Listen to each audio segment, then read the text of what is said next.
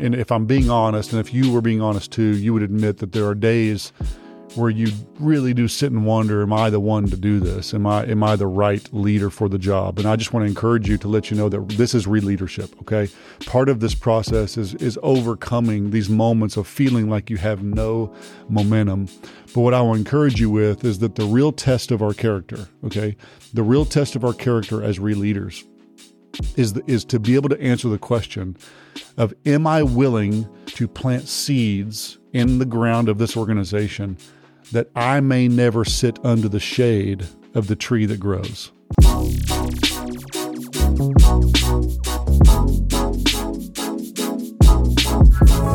Hey, Re-Leader fam, it's so good to be back with you again. Thanks for watching. Thanks for listening. Thanks for being a part of this Re-Leader community.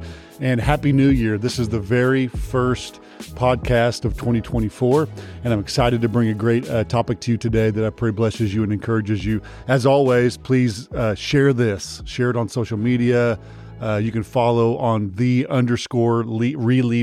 on Instagram and Twitter. Share this with your friends. Go to releader.co to follow along for articles and all those sort of things. And really, I'm the most excited about this. So if you've been joining us, we've been doing Re-Leader podcast and writings on releader.co for about 5 months, since August of 2023. And I haven't talked much about this, but it is here and it's finally coming. It's finally coming very, very soon. On January the 16th, my brand new book, Re-Leader, is coming out. The subtitle is How to Fix What You Didn't Break. It is available right now for pre-orders on Amazon. You can do it two different ways. You can go to releader.co and you will find a link there, or you can go directly to Amazon and just type in Re-Leader and you'll find this book there. Pre-order it right now. It doesn't come out till the 16th, but it really helps a lot if you'll pre-order one.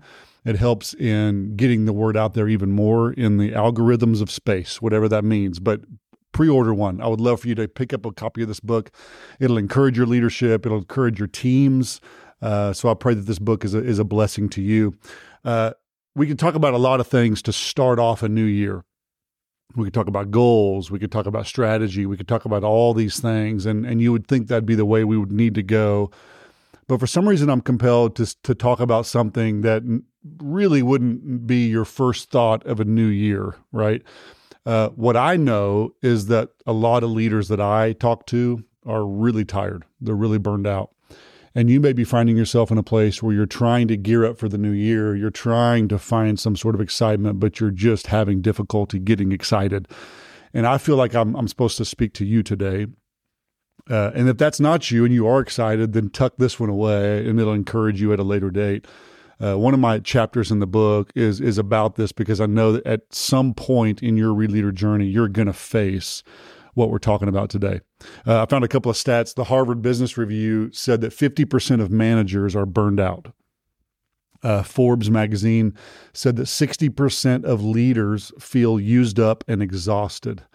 A website called Quixie said that 65% of leaders experienced burnout in the last year, 65%.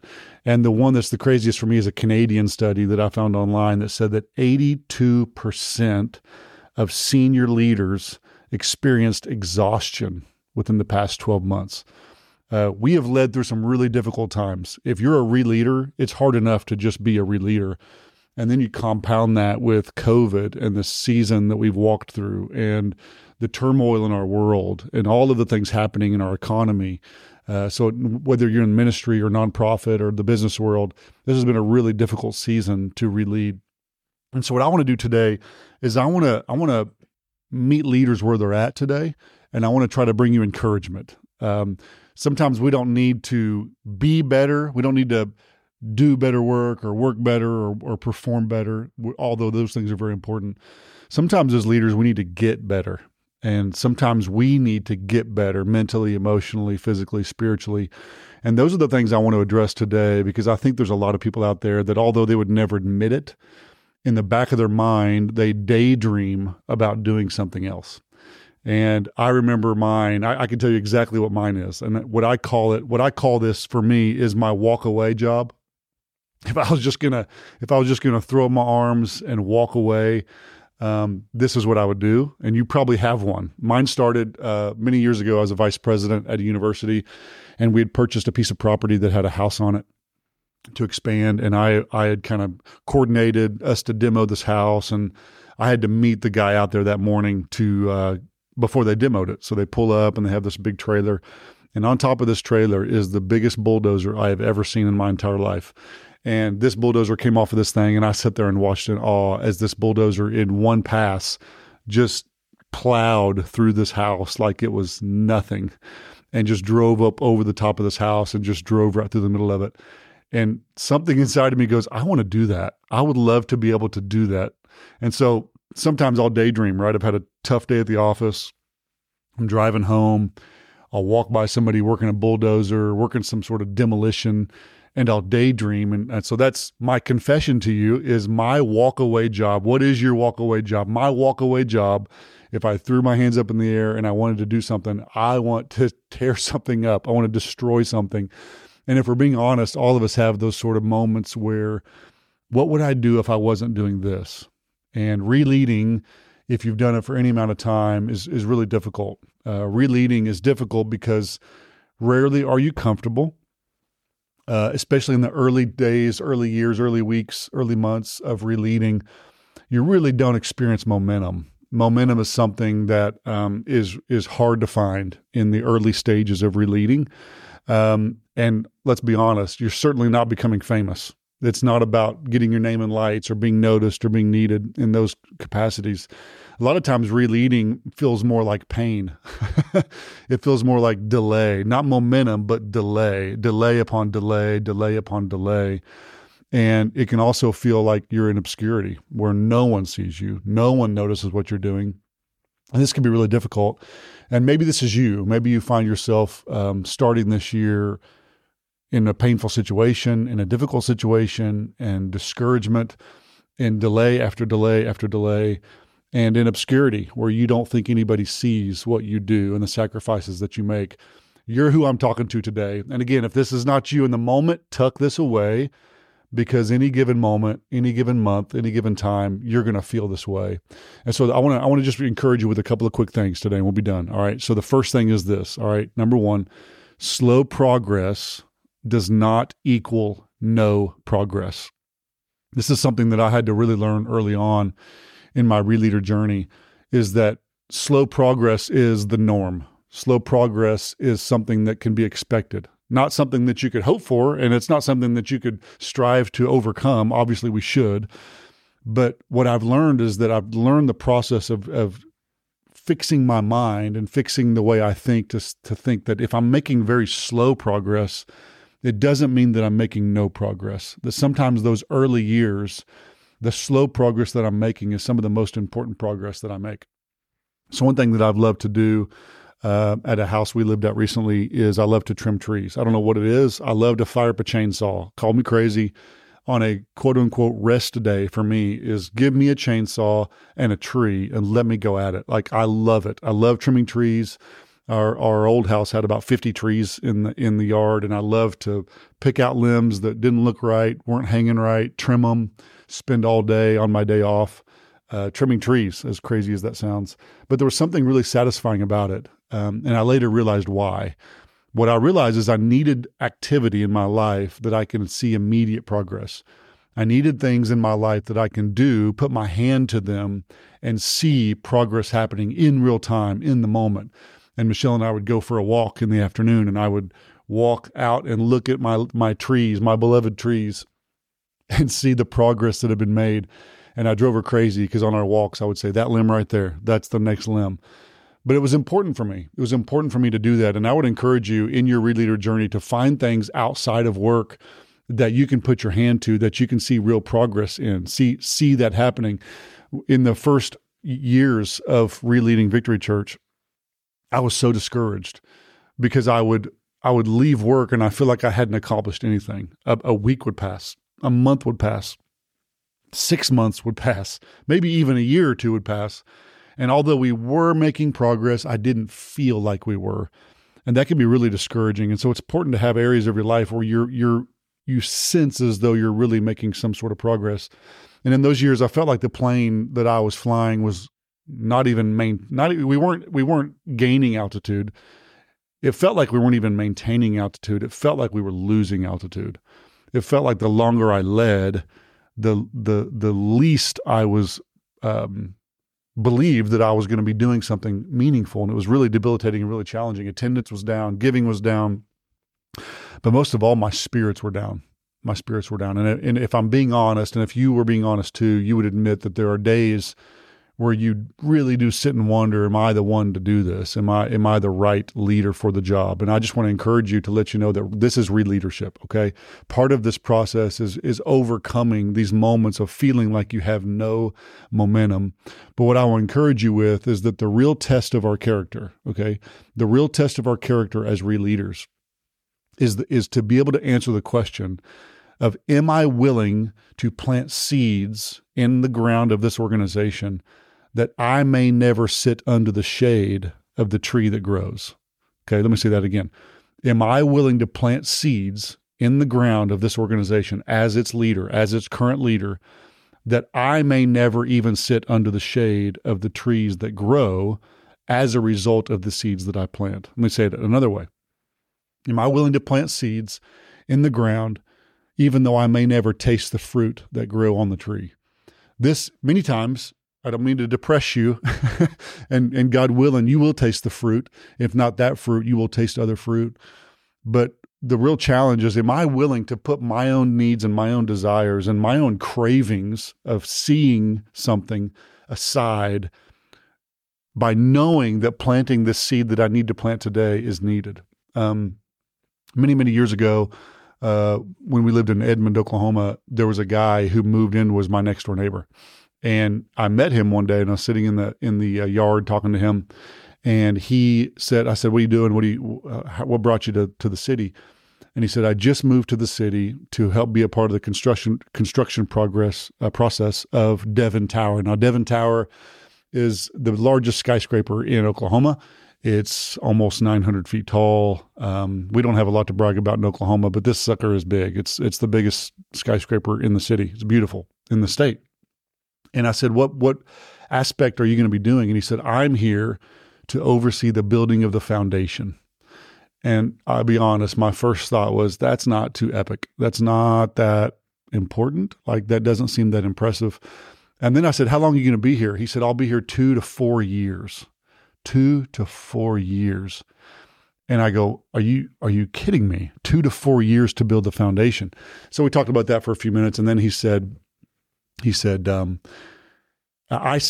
him, what does it feel like? And this, I probably should have thought through this before I said it. I said, but what does it feel like to be in charge of building something that no one will ever see? No one will ever see this thing. No one is ever going to drive by the Devon Tower and look and say, my goodness, look at the foundation on that building. How incredible is that? And I said, how does it feel to be a part of something that will never be noticed? And he said to me, I may never be noticed, but everything is dependent upon me. He said, and please catch this, he says, the height of the structure is dependent upon the depths and the sturdiness of how well I build the foundation. And I can't think of a better analogy than the role of a re-leader, okay? The re-leader is the guy or gal who's coming in to build the foundations, to rebuild the foundations in many senses. And this is a process. This is something that we're all called to do in many ways. And so I'm just trying to beg you, okay, as the re-leader, please hear this. If you don't hear anything else, please don't quit. Please don't quit. You are needed. You are valuable. In fact, you are not just needed, you are essential to the rebuilding of this organization. And even though your name may never be in lights, no one may ever drive by that organization or look at that organization in the future and think of you. The heights and success of that organization is dependent upon the structure, all right? It's dependent upon the foundation. It's dependent upon the seeds that you are sowing in that organization that's going to give it height and strength, all right? So that's the first thing I would tell you, okay? The second thing I would tell you is look internal. Look internal. I always heard in leadership, and it's a true statement, that I should celebrate the wins, okay? If I don't celebrate the wins, then no one knows if we're winning. No one knows when we're winning. And I agree with this statement. It's a brilliant statement. Many great leaders have said it, that we have to find the wins and celebrate the wins. But I would add to that, in the leader space, not only do you have to celebrate the wins, you got to determine what wins to celebrate. Here was my problem, okay? I understood this principle, but in the first couple of years of leading Victory Church, I would look everywhere for a win and I couldn't find one. It's so depressing to even say. I couldn't find a win. And this is why I couldn't find a win, because I was looking for external wins, okay? And this is what I mean by that. I was looking for growth. I was looking for increase. I was looking for attendance growth. I was looking for growth on our offerings. I was looking for, are we building new campuses? I was using the structure of success, thinking that I have to be successful in the ways that other churches are successful in order for me to celebrate something. And this is what I learned, and I pray that you can learn this way earlier than I did, is that you have to learn to celebrate the internal wins first. Because if all you do is wait around on external wins, you're going to have a very difficult time finding things to celebrate. But there are things happening in your organization every single day as you build culture, as you build trust, as you build your teams, as you build yourself, all of these things we've talked about in prior podcasts. As you build those things, there are things to celebrate all around you. Internal things, what I realized is that even though on the outside looking in, it didn't appear as though we were having anything to celebrate. As I looked closer, internally things were improving. Okay. My teams were building stronger. My culture was becoming stronger. My comfort in preaching and leading the organization was becoming stronger. I was becoming more confident. Systems were improving. Morale of the staff were heavily improving. But I made the mistake of never celebrating those things. Those are things worthy of celebrating. Things that we celebrate get repeated. And so my challenge to you is to look for internal wins, even if they're just internal wins in your mind and in your soul. So let me say this. External wins will come for all to see, but not before the internal wins that no one sees. Okay, I'm going to say that one more time. The external wins will come that everyone will see, but the external wins will not come until you have internal wins that no one sees. These are the foundation building blocks. No one sees them. No one's even aware that they're there. And it may take you years to build these internal wins. But if you will build these internal wins, the external wins for your future will be resting and built upon the internal wins that you're having. So these are examples. Let me give you some examples of internal wins, okay?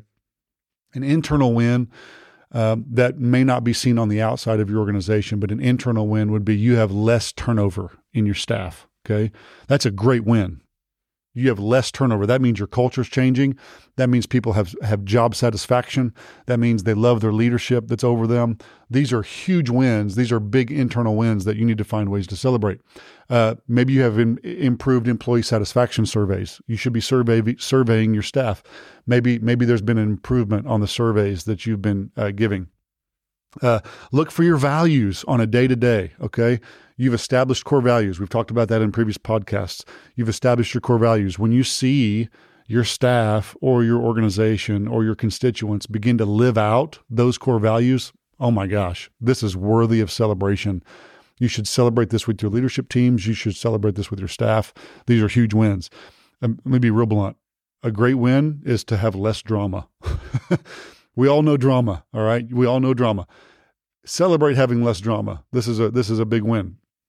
Maybe you've done a system. Let me give you an example of something. Maybe you've put a system in place internally that has created better efficiency. So let's say you run a call center or a manufacturing organization or something where you're getting calls from customers, right? And last year, your call center received 10,000 phone calls with questions. And this year, your call center only received 6,000 questions because you did the hard work of updating your policies. You did the hard work of updating your website. You did the hard work of performing better marketing or better installation instructions. I don't know what it is, but you've done a system. You've intentionally put an internal system in place that has thus created less wear and tear on your staff, less wear and tear on your facilities, things of that nature. These are all really big wins, but if we're too focused on the external wins, we're going to miss some of the great wins that are happening right in front of our face. So here's your job, Releader.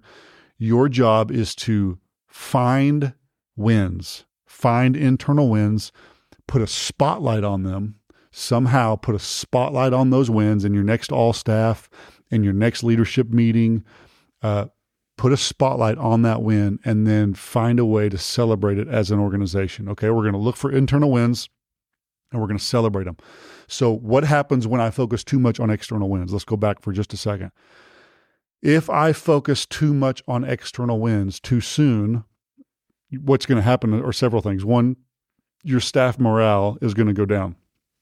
Staff morale, your staff want to feel like they're winning. They need wins. And everyone feels it when you're failing.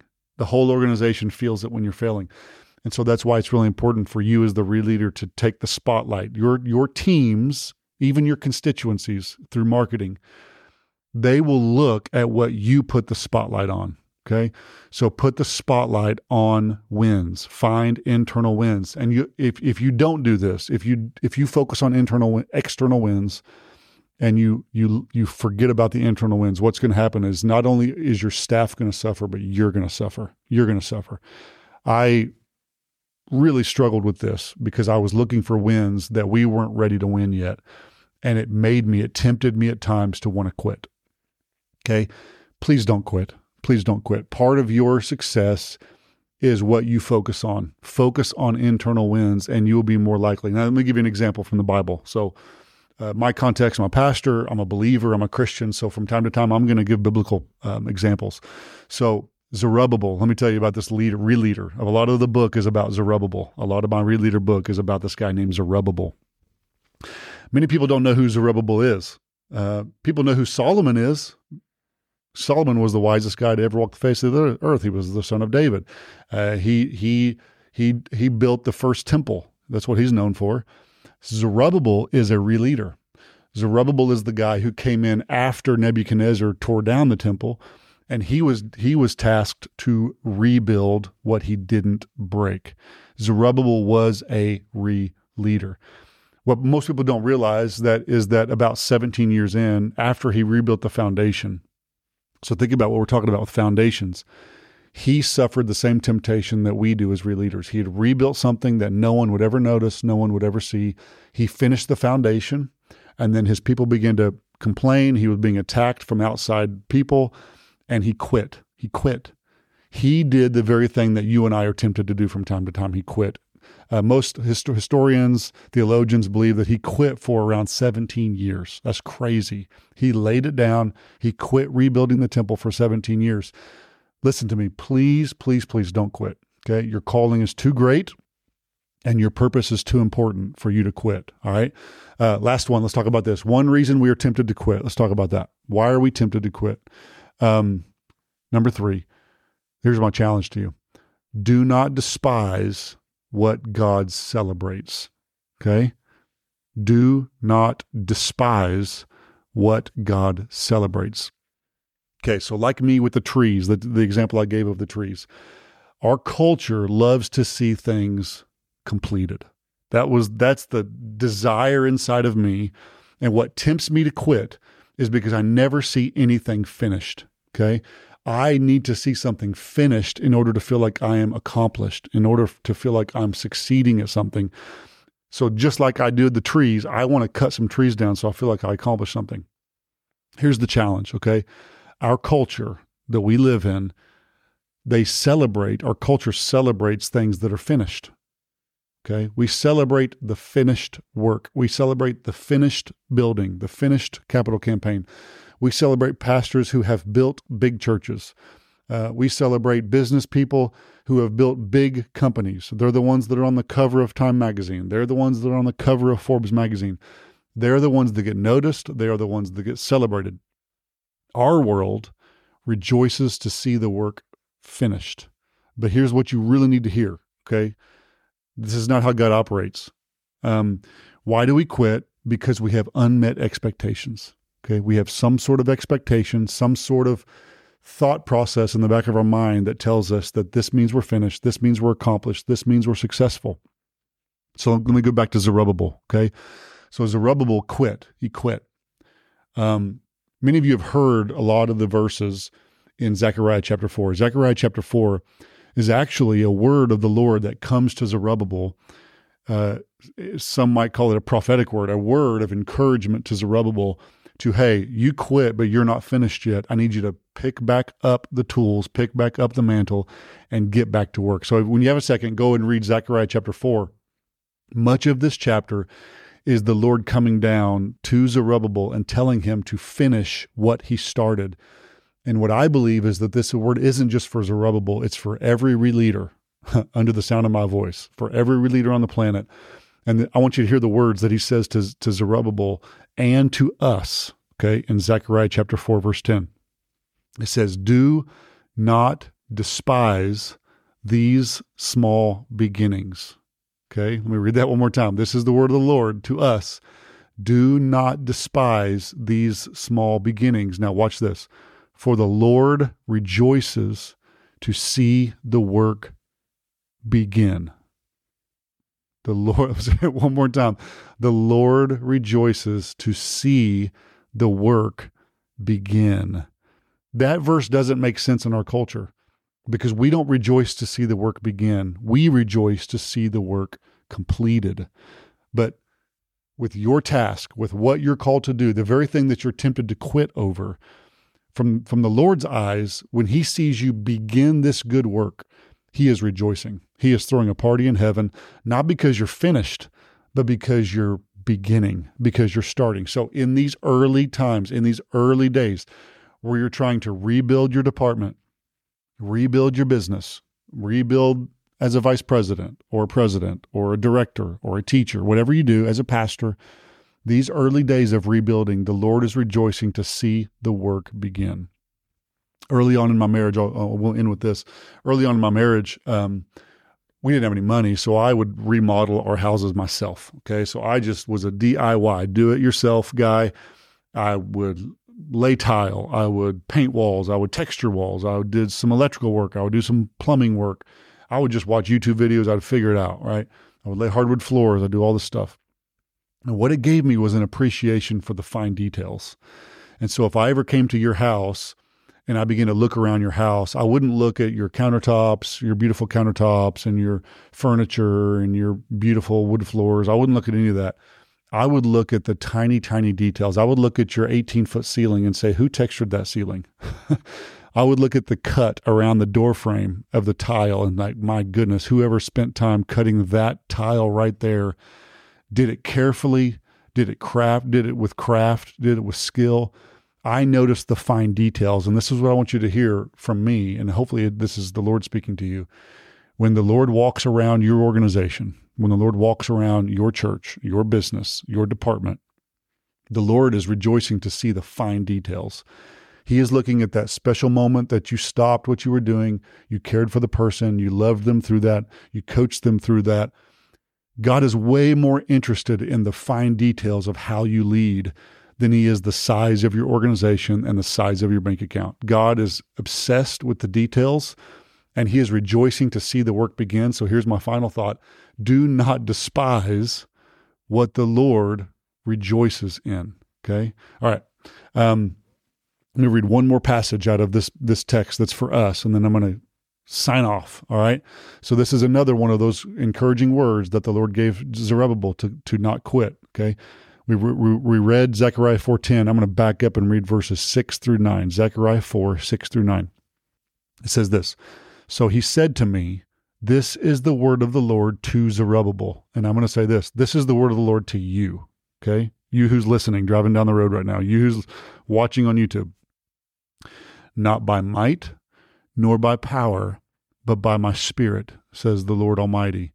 What are you, mighty mountain? Before Zerubbabel will you become level ground.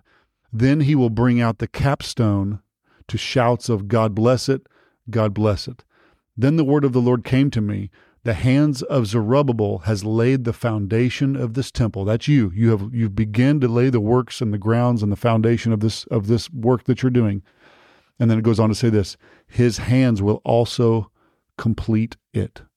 So it's this promise that you are doing a good work, and whatever God calls you to do at that organization, you will see it through to completion. There's another passage that you know that says that he who began a good work in you will see it through to completion.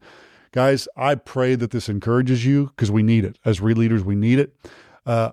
Love you guys so much. Thanks for listening. Again, my book, grab your order today, pre-order today. If it's after January 16th, just go ahead and order it. You can go to Amazon or you can go to realleader.co. Share what's going on here. Get on realleader.co. Subscribe for a weekly email that I send out. You can interact with me. We have Zoom calls from time to time. Love you guys so much. It's an honor to do this with you. Thanks for listening.